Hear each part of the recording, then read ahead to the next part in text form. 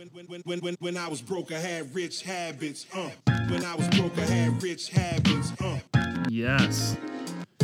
Season 2, Love it. episode 15. You know, I'm going to cut in real quick, but I was walking out the door and the girlfriend was singing it.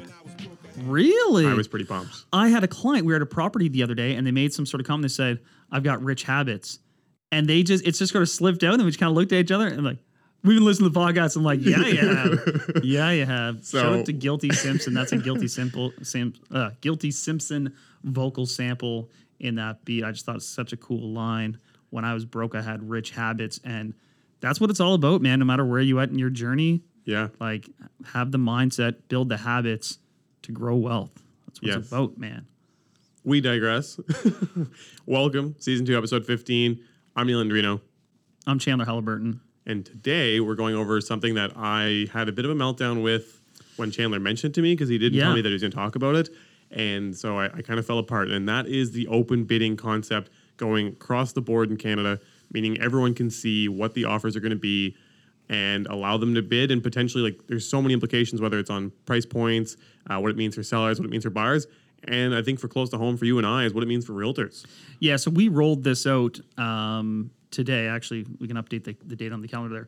We as soon as this news broke, we kind of put out a quick video. We talked about it live on the air, and by the time you're listening to this, it'll be gaining a little bit of traction in media because it is such a huge development, and we don't know the implications fully of it because it's one of those things that they sneak out this little press release on like a Friday afternoon. They go, oh, and by the way, we're gonna allow for opening bidding. We're gonna start this pilot program, and we think it's gonna be really good. And people are like, With 12 Wait, other things too regarding taxes and stuff. yeah, so this, first of all, was initiated by the federal government as part of their platform on housing. We talked about that before. One of the things they wanted to see was transparency or open bidding through the offer process on residential real estate.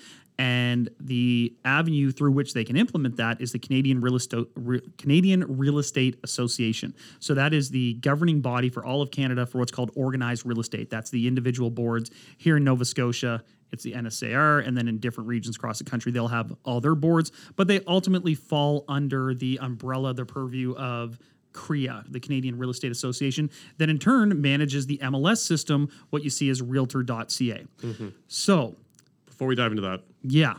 we're going to go over our news. Yes, we are. We had a question come in from a listener, and then we're going to dive in and go through the full process of what it is. It's big, guys. It's big. This is changing the market, definitely changing the market. And we're going to go through it and see what we think it's going to do. Again, like we said, for buyers, sellers, realtors, and kind of the market as a whole. But first, news. I'll let you go first. Yeah, so firmed up on that 12-unit purchase. In that, I know the financing is going to be fine. We're going to get that sorted regardless. So the big question mark was going to be the environmental. Mm-hmm. And it came back clean. And I was like, oh, fired up, man. So pumped. Wish I could say the same as I know. chiseling out the basements of my buildings. Like, a lot of these buildings that were built in the 60s and 70s, which is the majority of rental stock here where we are, were built with underground oil tanks. We've talked a little bit about this. Why they ever thought it was a good idea to just bury oil under the ground in a leaky old rusty tank, no one knows. But it is problematic when you go to sell, especially if the mortgage is over $1 million, under $1 million. Oil did come from the earth. I know. We're just putting it back. Just go to your home, man. Just go back to your home. But under $1 million, you can typically indemnify, right? Which means you say you're not aware of any issues, and the lender will lend to you. Once they loan you over $1 million, they usually want a phase 1 environmental, which is effectively research and a site visit done by QP, like an engineer, that can say, based on the databases we have, there was or wasn't an oil tank previously installed at that property, and then it was or wasn't removed properly, right? So they check the database. Yes, there was an oil tank there. When was it removed and how was it done? If it was done correctly, no problem. If it's still there, big problem.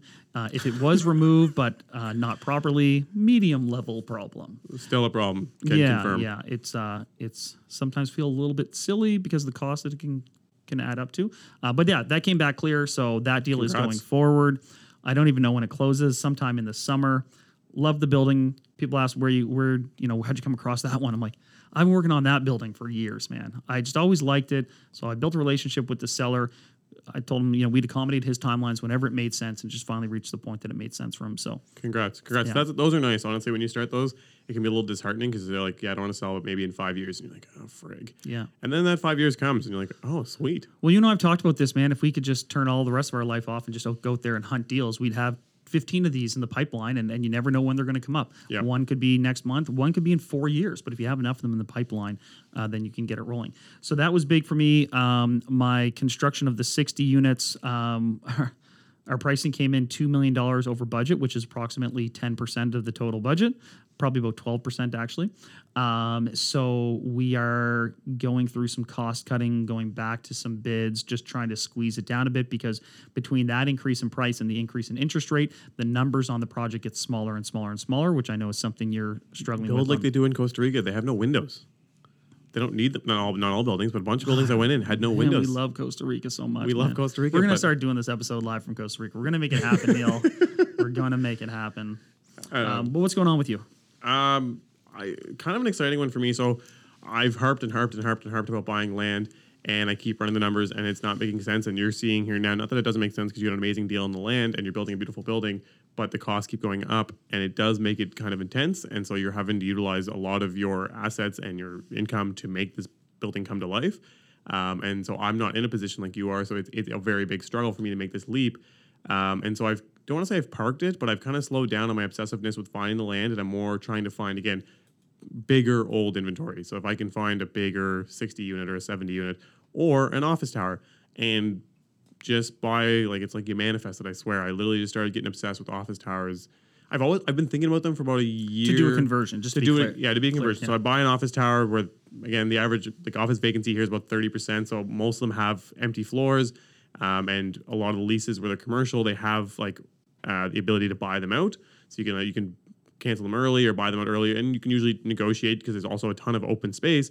So when you ask a tenant to move, they can usually find something immediately that might be the same price or less in as good a location. So anyways, long story short, an office tower has crossed my desk, and I did write a contract on it. Did you? Yeah, I did. Oh, okay. And so we just got back our counter this morning.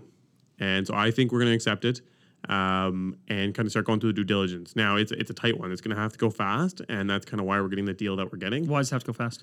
Because the seller is in a position where basically he needs to renew his mortgage in a few months and does not want to have to go through that whole process, and the penalties get exponentially larger, obviously. So we're hoping to, go on this, and I'm just going to we got to get numbers put together. That's my biggest thing. Like, that's where we've talked about it before. Like, I think last or 2 episodes ago, we said our top 5 things, and numbers is everything. And so in this case, I've walked around the building, and it looks good to me. I don't know. I'm not the contractor, right? So I'm going to bring in a bunch of contractors, and I'm going to get appraisals done and try and make sense and make sure that before I firm up on this thing, the numbers make sense to me. Have you talked to a planner about the number of units you can get in there, an architect? Like, is there any limitation on unit counts? Because you're talking about taking blank slate, open, offices and jamming units. I have to do all that as well. Now, he has done some prelim, and he actually had an offer before mine for this. So he sent over a quick floor plan that they had done and an estimate they had. And there's some other stuff about, like, the land's big enough for an addition on the building as well for an extra 30 some odd units.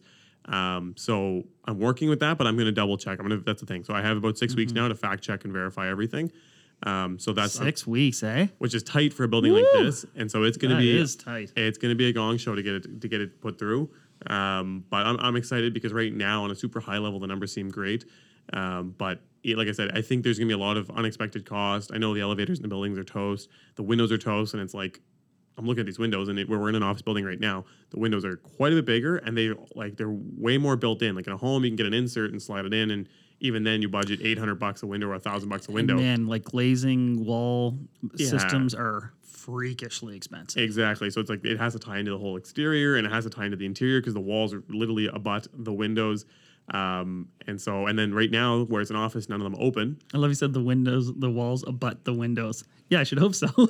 Well, yeah, but you know what I mean? Like they're not framed in separately. Like it's literally like a structural component to the building. And like even like where we are here now, fixed pane or whatever. Yeah, exactly. Like this little bump out is probably because there's a window on the other side, so they built the room around the window. Yeah. Right. So, anyways, we want to add open airs and all that. So I'm just getting into it. Literally, like I said, I'm probably going to sign up this counter here now after we walk out of here, and then get the ball rolling. And there's a few different companies that are also willing to take on the whole project top to bottom, which is actually interesting to me because it's such a gray area that I don't know what I'm doing. I've refitted a bunch of residential apartments, but refitting an office building.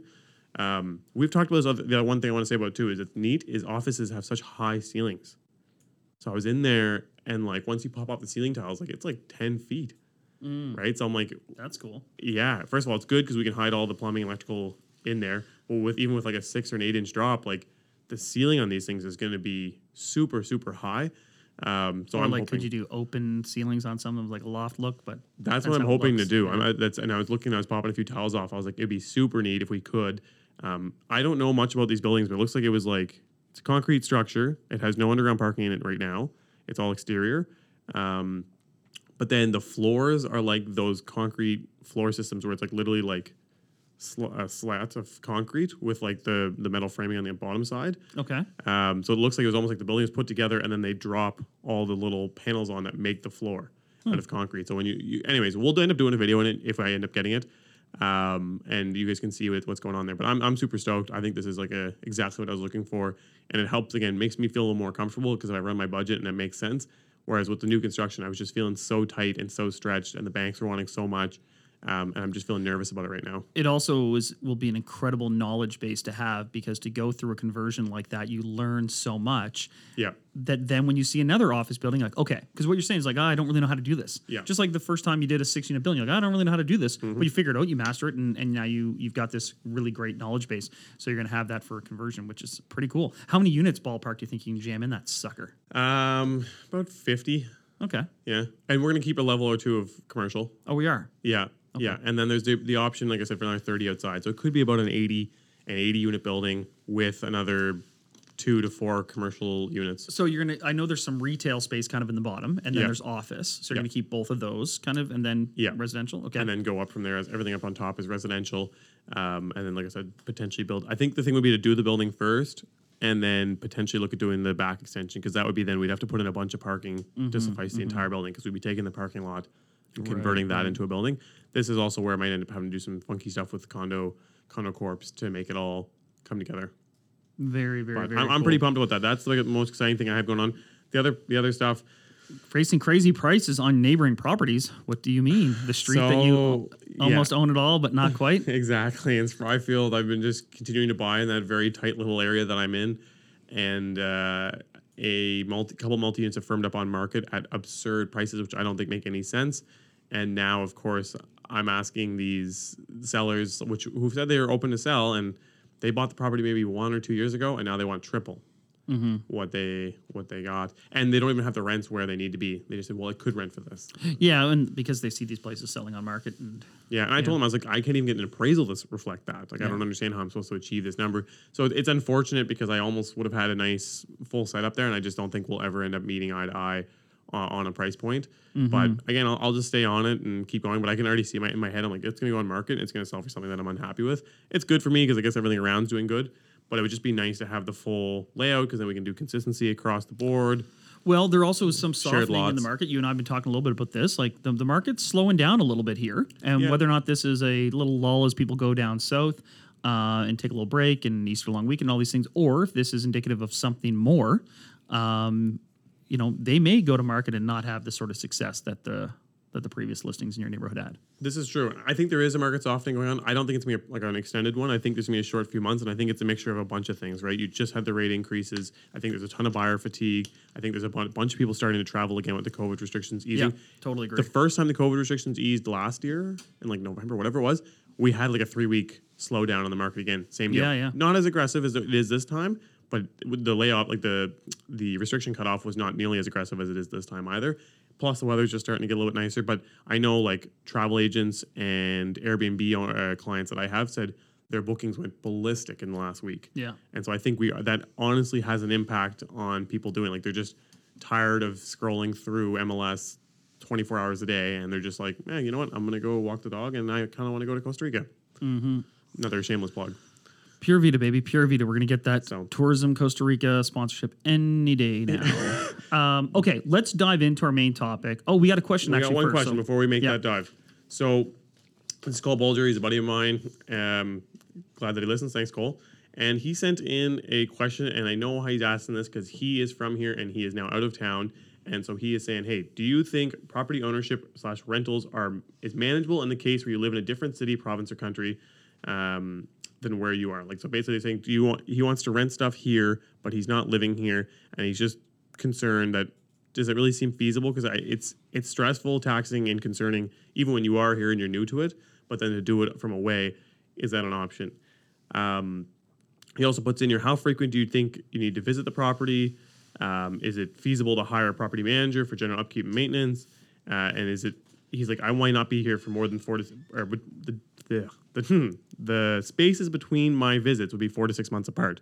So I think as a first one, it's a little tough. I honestly do. I think it's totally possible, but very stressful, in my opinion, unless you buy like just a purpose-built investment. I have a ton of clients that do it. But I feel like if you're trying to be aggressive and do definitely not doing the BRRRR model. I think that's way. No, you can't manage renovation cross country right now, especially with everything that's going on in the construction industry. That's not possible. Yeah. A couple things, I guess, is one, it's going to change the type of product that you go after. To your point, yeah, you're not getting into a conversion, you're not getting into like a big renovation or anything like that. Yeah, I think. But if you were to say pick up a condo. Right, like we talked about this before. They have any questions? Call the condo court, man. Call the property manager. You're getting a built-in property manager right there. Yeah. Alternatively, you need something that's really turnkey, that you really feel good about the maintenance cycle that building is on, or you need to put a system and team in place and realize that that's going to potentially crush into your cash flow. Maybe a property manager or at least someone who you can bill hourly to handle a couple things on your behalf that's going to be on standby. And then it could involve, before you leave town, meeting with a plumber at the property, meeting with an electrician and say, hey, I want to show you this property because I'm going out of town, right? And I want you to be loosely familiar with this property in the event that there's an issue and I have to call you. I need people I can call. Right. So building that little team would be a good start. Assessing more carefully what type of product you're going to be buying. But I do think it's doable, but you're right. For a first endeavor, I don't know. It seems a little nerve-wracking. I mean, I'm very fortunate. A lot of my properties, I'll go, years without hearing from a unit, right? If they're happy, like we might talk about something in passing, but and I don't visit. You started in a close circle. Totally, right? Like I intentionally selected properties that, as I joked before, like I could push a lawnmower between all my properties because I used to mow the lawns, right? Like so. Chandler's pushing a lawnmower from Dartmouth, Nova Scotia to Lunenburg now. Man, I was walking down Portland Street with hour-long drive. A lawnmower going between down Portland Street and downtown Dartmouth. And another time I was going there like holding a ladder and be like honking at me, right? But you got to do what you got to do. So the last part of the question was, though, about how many site visits do you do? And I'd be curious what you say, Neil. I mean, my bigger buildings, I'm in and out of there like once a week, kind of just in passing, dealing with something. But my sort of single family, smaller scale stuff. Yeah. I drive by them every day, but that's about it. Yeah, I would agree. I don't like. And the drive by is coincidental, I should say, just cool. Like. Yeah, I mean, I think this is totally possible. I think it's totally feasible to also to have a property manager and do it. But you've got to do your due diligence. You're going to have to spend some time here. You're going to want to interview a bunch of property managers. Like Chandler said, you want to meet with a bunch of contractors. You need to also have a kind of a risk tolerance and a stress tolerance. Like you need to be able to go to sleep at night, and when there's an issue, like there can be an issue and you're just not there, and you kind of have to be able to just stomach the fact that it's not necessarily going to go at the pace you want it to, or it might cost more to fix it than if you were just there. You might be able to walk in and fix it. So if you can get over that, I think it's possible. Regarding visits, I've been fortunate, and I think not necessarily fortunate. I kind of made the choice to just have a property manager kind of the whole time because I wasn't prepared to do that. But I did do it for a little while, and it was very infrequent with the houses. The houses I found were pretty relaxed overall, unless it was something literally like a fuse panel was going or like a hot water tank blew. Like I really wasn't going there. And the buildings are definitely, I think, more frequent, speaking with who does my management now. So I think you can get away with not doing it. But I think if you're away and you have a manager, then they should be handling it. The hardest part, I think, is trying not to get hosed, because if you go for one property, in general, I don't think managers are super excited about taking on one. So they charge you an arm and a leg, and if you only have one property, you're probably not making a ton. So that's a struggle. I think in his specific situation, I think he's got family here, which makes it way easier. If you have friends or family, infinitely easier. Also, I think it could change how you assess tenants, right? Because the first thing is, with all those properties now, I put the tenants, say, hey, you got to mow your own lawn. You got to shovel, that's in the contract now. And then I further, when I didn't like how infrequently they were mowing the lawn, I just now got some guys who go there all summer and mow it every, 10 days or whatever. So those are Chandler's kids. Yeah, they're not old enough yet, but soon they'll be pushing that mower up and down Portland. In my day, it was uphill both ways, though. But I think also if you have a good relationship with the tenants, or if you can build a good relationship with tenants, you say, hey, so as you guys know, I'm Moda Province, right? And I'm always going to be available, but sometimes I can't be here. So there have been cases where I've given my tenants the contact information of my service providers. Like, hey, if you have an issue, right, and it's an emergency and you can't reach me, this is the electrician that wired this whole place. This is the plumber that plumbed the whole place. So you have these numbers. And the other day I was popping into an appointment and a tenant had an issue with the tub. The I can't remember what they call it, not the mixing valve, but effectively the faucet got a little stripped and he had the tub running and he couldn't turn it off. And obviously it was draining, but like at a certain point, like that could be problematic. The water's just draining. And I was heading into a meeting and I just gave him my plumber's number. I'm like, hey, call this guy, say who you are, say I told you to call. And the plumber just went over there and took care of it because I built that relationship with that plumber over, 5 years, right? I wonder if like where leasing's gotten so competitive, if eventually like it's going to get to the point where the like residential tenants are going to have to take on more responsibility in managing their units. Well, I mean, I think or they'll be too concerned of it being done improperly, or I think as a landlord, you don't want that personally. Yeah. People are like, oh, it's okay, I fixed the sink myself. I'm like, I'm gonna go ahead and get someone to come over and check on that. Yeah. But then there are scenarios where I think tenants are so worried about being a hassle or being evicted for being too needy that they actually don't tell their landlord when stuff is going on. And I know me as a landlord, I'm like, just tell me and I'll fix it, right? Like before it gets worse. Mm-hmm. But I can understand their fear on the other side. Well, if I complain about the leaky faucet, is he not going to renew me? And so there's that tricky dynamic there. I have to say, I have one unit. I'm not even going to say where it is just in case he listens, but like a huge leak. Like the whole wall, top to bottom, had to get ripped out in multiple rooms. He just hadn't mentioned it. We hadn't visited him in like a year because he never made a complaint. He just paid his rent every time. And then we had to stop by to do something. Yeah. And it was just like, the wall. Yo, man, what's going on here? Where did the wall go? And he's just like, I mean, it's falling apart, but he has an amazing rent for his location. Yeah. So he was probably terrified that if he brought that issue, you'd say something like, oh, well, got to rip this out and blah, blah. Yeah. But anyways, we fixed it. We left him in place and all is well. But anyways, I was like, oh my God, just call us. Like Yeah. Anyways, we want to get into today's topic. It might be a little bit shorter episode. Chandler's got places to be. Yeah, man. But this is such big news. So again, when you're listening to this will already be starting to make waves through the news cycle. But I wanted to break it down. One of the things that consumers have advocated for or been vocal about is saying how frustrated they are as buyers to not know what other people are bidding. And that has always been the way. You do not know what other people are offering. You may, in some instances, know how many bids there are. Mm-hmm. But that is all the selling agent can tell you. And it's infuriating. The worst. I guess. As a buyer? As a buyer, I suppose. I don't know how much to bid. We get numb to it as agents. Yeah. But then every time I go to buy a house for myself, I'm like, just tell me what you want, and I'll just give you $2,000 more than the other. So in some jurisdictions, you can do elevator clauses, which says I will pay $1,000 more than the next highest bid, up to $520,000. And in here in Nova Scotia, you cannot have elevator clauses. Okay, and I always thought they were kind of funny because someone says, have two elevator clauses. Well, people, and that's like whoever's elevator goes to the top floor, I guess. But people are like, oh, I'll go up to $520, but only $1,000 more than the next highest person. I'm like, I'm just going to go ahead and counter you at $520 then. Doesn't matter what the other people bid. If I know your $520 is your number. True. But here in Nova Scotia, you can't do that in large part because you cannot disclose information about the offers that could disadvantage one party. So if I tell you, well, Neil, the highest offer is this, I'm obviously disadvantaging those people that submitted that offer. Yeah. So here in Nova Scotia, you can't do that. And across country, in most areas, you do not get that information, what other people are bidding. And what they're talking about now is rather than have that closed, blind bidding process, you will now have an open, transparent, you will know what other people are offering on the property, both in terms potentially of price, but also conditions. And beyond that, We have no idea what it's going to look like. But needless to say, it's going to be game changing because you'll lose the nuance of negotiation.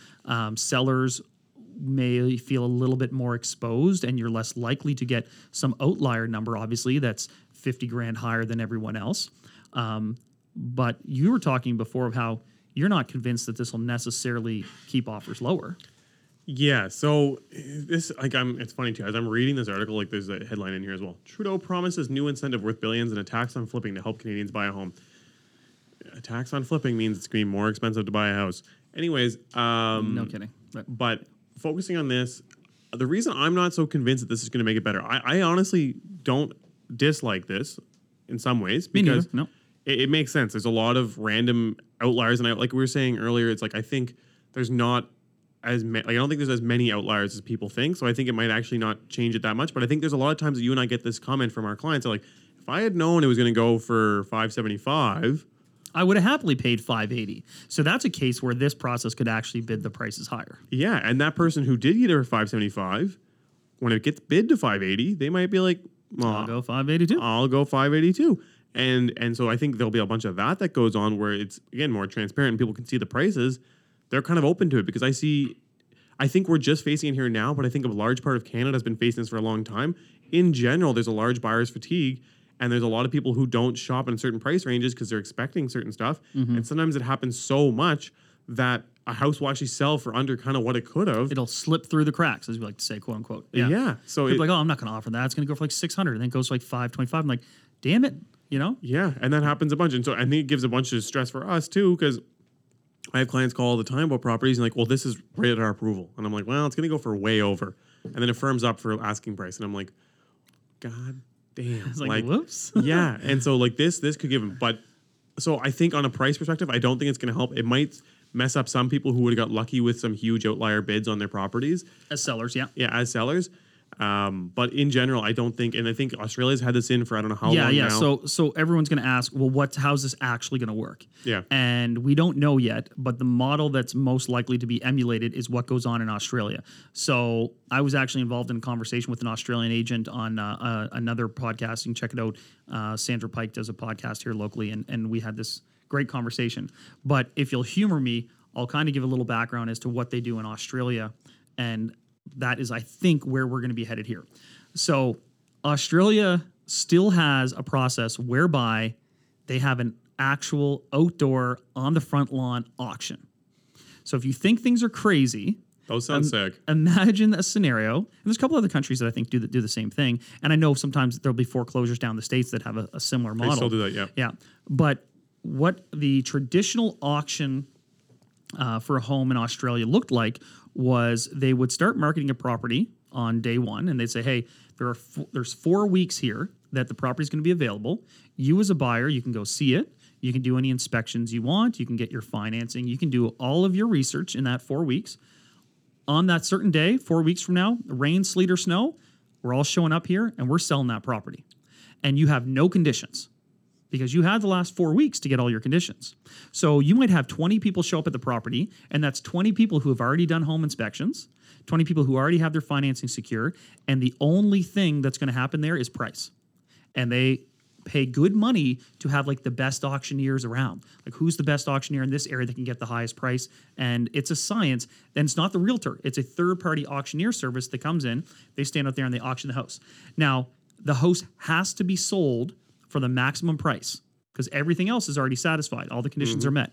And the seller will have a reserve price. Say, if it doesn't sell for this price, I'm not selling it. But anything they get above that, the highest bid, it's sold that day. Now, what happened during COVID when they couldn't meet? Zoom calls. They started to have Zoom calls. They would have Zoom auctions. So if you had expressed interest in this property, you got a link to this Zoom, and they would auction it there online. And needless to say, when I heard this, it blew my mind. I thought this was the craziest thing ever. They still do this today.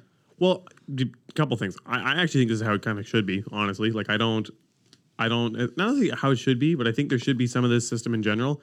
The impact it's going to have on realtors, I think we're going to touch on this in a minute, but like, it's insane. But anyways, the only thing that would suck as a buyer, especially if you're going to go through the process, like you do all the due diligence, you go there, You go through the house a bunch of times. You bring in spend money contractors. on your inspection. You spend money on an inspection. You go to the bank. You get all that bull crap done, and then you go to the bidding process. And you're like, in your head, you're like, I got 570. The house up starting 500.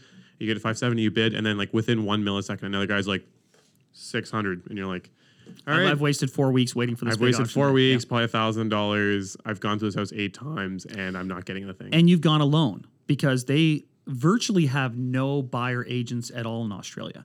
There's a role called a buyer advocate, which is a very rare role that they might help arrange the inspection and take you through the property. But otherwise, as a buyer, you are entirely left to your own devices. Okay, I got to touch on that because it's stressing me the hell out because I'm a buyer's agent. So you want to dive into that part? Because that's the first thing. We need to dive into it. I'm going to have an anxiety attack. Like, this is the death of the industry. There'll be no need for agents. This will just be an auction system. And can I just finish one quick thought? During COVID, 2 things have happened in Australia. One, real estate has expanded.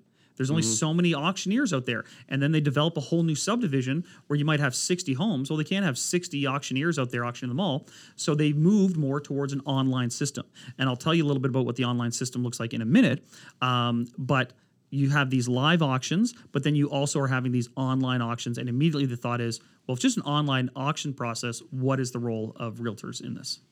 Yeah, 100%. So again, I think this makes sense, like even as a realtor, but I know we have a lot of realtors that listen, and yeah, this is massive. If this actually takes on, which I think it will, because I think the consumer is going to want it, it's going to change the industry dramatically on both ends, whether you're a buying agent or a selling agent, because realistically, it's going to immediately push up. The guys are just passing around beers back here. I don't know what time is it. It's 9 a.m. No, I'm beer kidding. O'clock, bro. Yeah, I'll take a beer, please. So Boxing Rock, shout out. This break brought to you by Boxing Rock. Okay. But seriously, this is going to change how all of this is done. Like it's just even so the buyer agents right off the hop get beat, but it's going to follow through with the selling agents. And again, I was talking about this with a few other people. It is kind of nuts what realtors charge because the rule I know I'm getting the eyeballs here, but it is kind of insane how this industry has gone because all of our rules and pricing and everything was put in place 50 years ago. And now the market's changed dramatically. The way houses change hands has changed dramatically. Technology has changed. I'm going to stop you. No, let me finish. And so that in itself, plus the fact that we can do it all online, thank you, sir, is going to be crazy. And then now this new style of homes. Help with that twist cap? Where I almost did. But the new style where like inventory is just gone on pretty much everything we own. But I feel like this is going to come into play and it's going to stick and it's going to pop the buyer's agents out for sure. And then it's going to change it on selling agent side as well. Like, because you're saying the auctioneers it's not a selling agent. It's an auction house company that's doing it. And with technology, the cost to run auctions will drop dramatically. So I think for homeowners, it'll be good because there'll be a lot of savings. I'm just freaking out because it's going to change this industry dramatically. And this industry's grown 100%. So much. So many people have gotten their license across the world. And with technology, things happen very quickly, right? So like, they're rolling out a prototype. It's like, well, the prototype to actually like this is the standardized thing. It's in 4 weeks. I mean, it's not going to be 24 months, right? And for it to take on, like everyone nowadays is open. Chandler hasn't had a drink yet, and he's already hammered. But I think this is a prime time for this to take on too, because it's not like it's a slow market. It's a hard market right now where people are willing to try anything to get a home. Anything. Right. Okay, you said a lot of things there, so we got to back up a bit. First of all, it's worth noting that in this system in Australia, there's now starting to be an increase in buyer agent roles, what they call buyer advocates, because we're living in an increasingly litigious world and where everyone's afraid of their own shadow. And a big part of the buyer agency here in Canada is that buyers were imagine first-time home buyer. You said they've got to arrange all these inspections. They're spending due diligence. They're showing up with a budget of $570. Yeah, and they're not home experts. They're not home experts. So they, there's so much at risk now, so much at stake that you can argue that the buyer agent's role protecting their client is almost more necessary now than ever before. And if you see that Australia is actually increasing the number of buyer's agents, I don't think the buyer agent is going to go the way of the dinosaur maybe you think. However, unpack. Just let me finish my thought. I'll let you go. All right. You took it for a long enough walk there. The other thing is there's a bit of recency bias, and you've only been in the industry for 3 years. And so, yes, when homes are selling very quickly, the listing agent commission for how quick the home can sell certainly can be lucrative based on a time spent. Let's just put it that way. Yep. Markets are not always like this. In fact, the majority of the 13 years I've been in have been the opposite, where you might have a listing for 250 days. Yeah. Right? And you are at open houses, you're doing every marketing. And funnily enough, when the market is slow, commissions actually go up quite a bit. When the market is hot like now, commissions, and you've noticed this as well, commissions have come down in this market. We're getting squeezed. So there's no question. So I don't think your kind of quick recency look of like, oh, well, it's too much money for what the market is now. Well, explain that to the buyer's agent side, because there has to be an incentive for those buyer's agents to go out there and show all these houses. I would like to rebut you, starting with the fact that you said funnily. I can't talk anything because I can't speak, so no big deal. But so here's my two rebuttals to that. So the buyer advocate thing, like, tell me an auction house can't just say, like, look, we have an inspection process that we follow, becomes a standardized inspection. I'm glad you asked. Mike Holmes inspection. So they just do it, and part of the marketing package for, like, if I'm a seller, this auction house, they give me a standardized inspection, which everyone across the board agrees with is the inspection. Totally. And they give you all those items. They say, look, they can even throw contractors quotes. Like, an auction house could be like, we brought them in and they're qualified. Yeah. Here's another qualified contractor that threw a price against it. You now totally know and understand this. And then this becomes the role increasingly of the listing agent. Mm-hmm. So again, so much to talk about here. You're right. When you have these, they call them campaigns, right? When you have an auction campaign, whether you're doing it a physical auction or if you're going to be doing it online, the presentation of the listing changes quite a bit, and how you service the listing. Because if there's no buyer's agent, you as the listing agent are taking every single buyer through that property.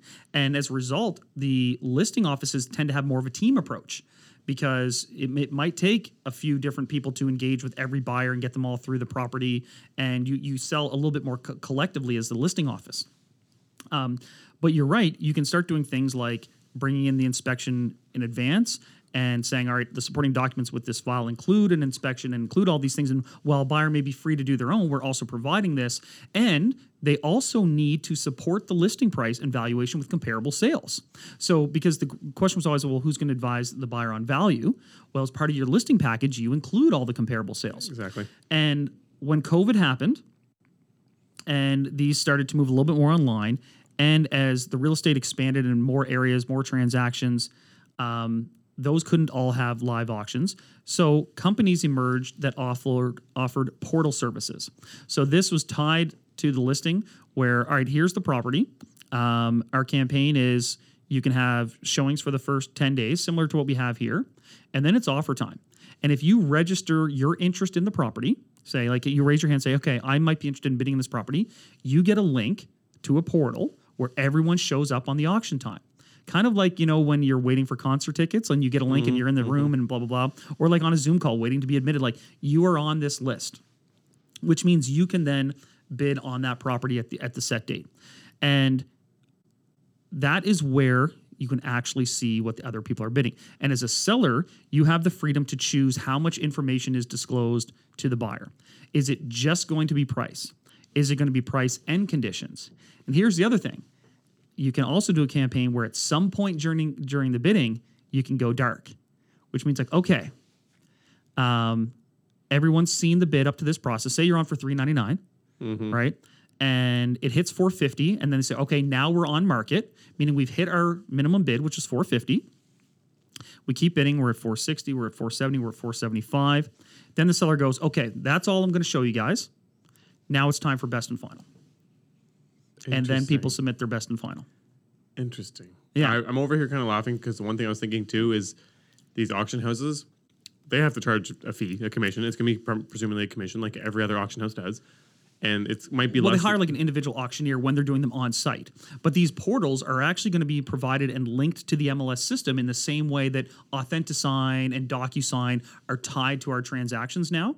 Yeah. That's what these portals are going to be. It'll be through the MLS, but via a third-party portal. Yeah, but the third party is going to charge, like I'm saying, whoever's doing the auction at the end of the day, whatever company runs it through is going to charge a percentage. Yeah, but it's minimal, man. It's minimal. But I'm laughing because I'm like, what's going to happen is you're going to have luxury versions come up, and you're going to have the metaverse. The metaverse, but you're going to have more services provided, and it's going to be like, I can pay $1,000 to go with this company, or I can pay $10,000 and go with this one. On average, they do better homes and they get better returns, and slowly it's going to like itch its way back up to being just as much as commission. Maybe not quite, but I was just thinking about that. But what was I going to say? Yeah, like I don't know, the metaverse thing makes it insane because then you can obviously like do it all remotely. I do think this whole process is going to change dramatically. 100%. But it is still a very big emotional purchase, and it's going to require a lot of people to be involved. And I agree with you on your point of saying that I haven't experienced a market where things don't just immediately trade hands. But I think this is where things are going in general for almost everything and almost everywhere, unless a city or town is shrinking, for the simple fact that like our kind of like the human population and for pricing, like home construction is not going to meet in the requirements of people, and it hasn't in many big cities that have been growing for like 10, 15 years. Like Toronto, houses sell instantly, and they have been for 15 years. BC, same deal. Like a lot of these places, Calgary was until oil crashed, and so I feel like that's going to become the new norm, especially when you think like the average person here is now not getting into construction-based industry. So when we need to respond and produce the inventory, we don't have the people to do it. We don't have the people to do it. Like I think the world is just kind of going towards that in general. Do you know what I mean? Yeah, yeah. So you're saying like the competition for housing stock is going to continue to be high demand. And I don't think you're wrong in certain markets, but there's also secondary markets where that's just not going to be the case. It's not even the case now. There's this misconception that this is going on everywhere across the world in every market. It's not the case. Mm-hmm. But the most highly scrutinized areas are trading like this. So a couple interesting points, because I went to do a little bit more research, because this has realtors in a panic, like, oh my God, like, where are we going to be out of a career? It's like, no, it's just there's predominantly just listing agents there and not much role for buyer agents. Mm-hmm. And the commission, she sort of said, ended up being in like the big expensive luxury areas would be around like 1.5%. Oh wow, that's a real discount. And then, but only for one side, right? Like, so as opposed to a seller that might get 2 or 2.5, they only get 1.5. What was the listing agent doing if the auction house was handling it? No, the auction house doesn't handle anything. The auction does. There's an auctioneer who shows the day up.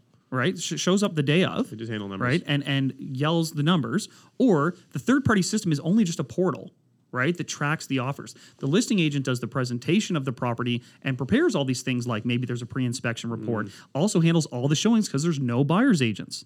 Mm-hmm. Right, and pre-approves all the buyers. So as a listing agent, you have to pre-approve every single buyer before you can let them into this portal, because your job as a listing agent not just let any riffraff into that room and let them yell out numbers, right? Like you have to pre-qualify them. This guy's only qualified for $3 million. We don't want that riffraff up in this house. Well, like the listing agent takes on a lot of responsibility, but in the very expensive luxury areas, they get about 1.5%. In other like more like normal bread and butter, like the most transactions, it's about 2 or 2.2. A colleague of mine, Chuck, shout out Chuck, he looked into this and found that per capita, there are 5 times as many realtors in Canada as there are in Australia. So could something like this impact the number of realtors? Yeah, maybe by like 80%. Neil just laughed so hard at that. Well, there's no buyer's agent, so like you cut it right in half. Yeah, but so I'm gone. Even on the listing side, like it'd be 2.5 to 1. Catch me on Indeed.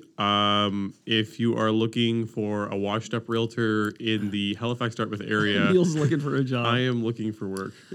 So listen, the thing to remember is that there's no timeline as to when this is going to happen. But CREA has already partnered with one of these portal companies that provide this service, and will tie it through MLS so that if you're interested in a property, you would register your interest, you would get a link to a portal, and at some point you would pop on there and be able to put your bid up against other people and see what they're bidding. And then potentially it goes dark and you get best and final. Again, this is the Australian model. This is what they're likely to emulate. It's very cool. It's big changes. It's coming down the pipeline. It's just a matter of when, not if. And we don't have all the details. We're just bringing it to your attention because it is crazy. I was going to say, how do you think this is going to impact investment properties? Because oftentimes the sellers just prices way out of this world, but basically they're just going to have a massively high reserve, and investments probably won't go through this because, like most of these guys, they just like. And the reserve pricing is key too, because people are like, oh well, maybe I could get it for lower. It's like, well, if the seller puts a reserve up there that it doesn't reach, it's just not for sale. Okay. And then there's things like, well, maybe they want to get rid of the reserve now to add even more transparency. Say, well, there's no reserve price, or there is. Like, hey, I'm not selling it for less than $450. How can they not allow you to have a reserve? Exactly. I don't. At some point, you just have to sell your house. Then, like, that doesn't make any sense to me. Like, I need to sell my house, but I need this much money to get out of it. Like, No due diligence though, too, which is beautiful. It's like once they say, yeah, you're buying it, deal is done, man. Yeah, that's no falling on inspection, no this, no that. We got to wrap up here. It's a crazy topic. I hope you guys found that enlightening. There's going to be more news on it. I wish we had all the answers, but no one has all the answers on right now. But no. Like I said, I'm just a little bit mind blown that this is happening, but I think it will. And I think it will have a huge change. I think the big one, like you said, is the realtor number. Like, just look at how many realtors they have in Australia, how many are in Canada. Something's got to give. This is a little point, just a little parting thing. Is I saw an article today, or I was forwarded an article about how realtors are complicit, I think it said, in the housing crisis or the problem of inflated prices. And so that, and oftentimes people will blame realtors for the housing prices. Someone commented on one of the posts we were talking about affordable housing, and she said, it's hard to listen to me talk about affordable housing when I just had a listing that sold for $400,000 over ask. And I'm like, I do not control what people bid on the property. I listed it for sale. If someone bids $400,000 higher than that price, I couldn't control that. If I could, I'd get them all to do it, Chandler as a listing agent, right? Because I'm representing the seller in that particular case. Chandler's a problem. He sells more houses than I do. Well, that's factually true, but I don't get your point. But boycott Chandler. No. Bring all of your virtual listings to me. We're setting up the before we end this, I just want to go over the quick couple questions we have, and you already answered most of them. But right off the hop, Markitis, will it show the value of the offer or just that an offer was made? So some of it's just seller discretion, but down there it's common to see the price of the offer. But then some flexibility with respect to terms. And then at any point in time, they can, quote unquote, go dark and say best and final. Yep. And shout out Mark Schweina. We were in a rap crew together. Okay. Yeah, something good. We know this guy, T. Ross. What determines whether a home will be part of the live tracking or not? Voluntary or... This is the other question is, can sellers opt in or opt out of this? And how will you as a listing agent advise them? The Australian market has like a few different options. They can also accept good old-fashioned normal bids. Right, where someone submits a closed bid and said, "Hey, it's just me firing this offer," like what we might call here preemptive or a bully offer. So it's more complicated because it could be an auction out front on the lawn, it could be an online auction, or someone could just submit a bid. Number 3, Edney P. Edney.P. Oh, what up, Eddie? Edney. Why do you think they did this? I think they did this because there is a sentiment, rightly or wrongly, out there amongst home buyers in Canada that they are being taken advantage of and they're at a disadvantage, I guess would be better posed. And they feel like if they knew what other people were bidding, that would somehow help them have success in the market. Whether or not that's true, I don't know, because prices aren't cheap in Australia, man, and they're not going down. So yeah, I don't think it's going to help the price and stuff like that, but I think the transparency is almost... Yeah, should kind of like, be why there. would you not want transparency? I guess some sellers would think they could get more otherwise. But if you have a good auction, man, we've all bought stuff on eBay. The next morning, be like, damn, man, I spent way too much money on that. Yeah. Right? I think we've already talked about this in length, but I gotta call it his handle at Domesticated Manimal. Oh, what's up? All my people's coming out here today. Curious to know what this means exactly for buyers and sellers. We've talked about this in lots. The AUK 47. I think it'll create more transparency and will make short-term bidding wars go higher, but over time, people will be less aggressive up front. I think so. Really depends on the property, and I think like we're talking about, I think it's actually going to push numbers up higher on average. I think across the average, it's going to be higher, but I think you'll get less outliers. But also, like if prices are a bit higher, but everyone trusts the system more, maybe that's not a bad outcome either. Agreed. Right? Yeah, exactly. Number 6, Our Noble. It'll help off-market deals, in my opinion. I don't know how. How about help off-market? I think I feel like it's... Well, I mean... I don't know what it's going to do to off-market deals. That's a good question. I don't know, because I think there's still this option at any time. Someone like, hey, I want to buy your house. Cool, I'll sell it to you for this. Cool, that can now always happen. I don't know why that would help or hurt off-market deals. I'd have to sit with that for a second. Same. And then Greg Pierce, fellow realtor. This will not fix the problem. There are places in Toronto where you can auction real estate and the prices are just as crazy. Yeah, I agree with that. But again, it's a question of, well, maybe if they stay this crazy, but there's more trust out there, maybe that's not a bad outcome either. Exactly. So, all right, guys, gotta run. Thanks for listening. Follow along. Check us out. I don't know. Check us out. We both had half a Boxing Rock beer now, and we're just completely lost, and we have appointments to run too. But thank you. Let's go. Later.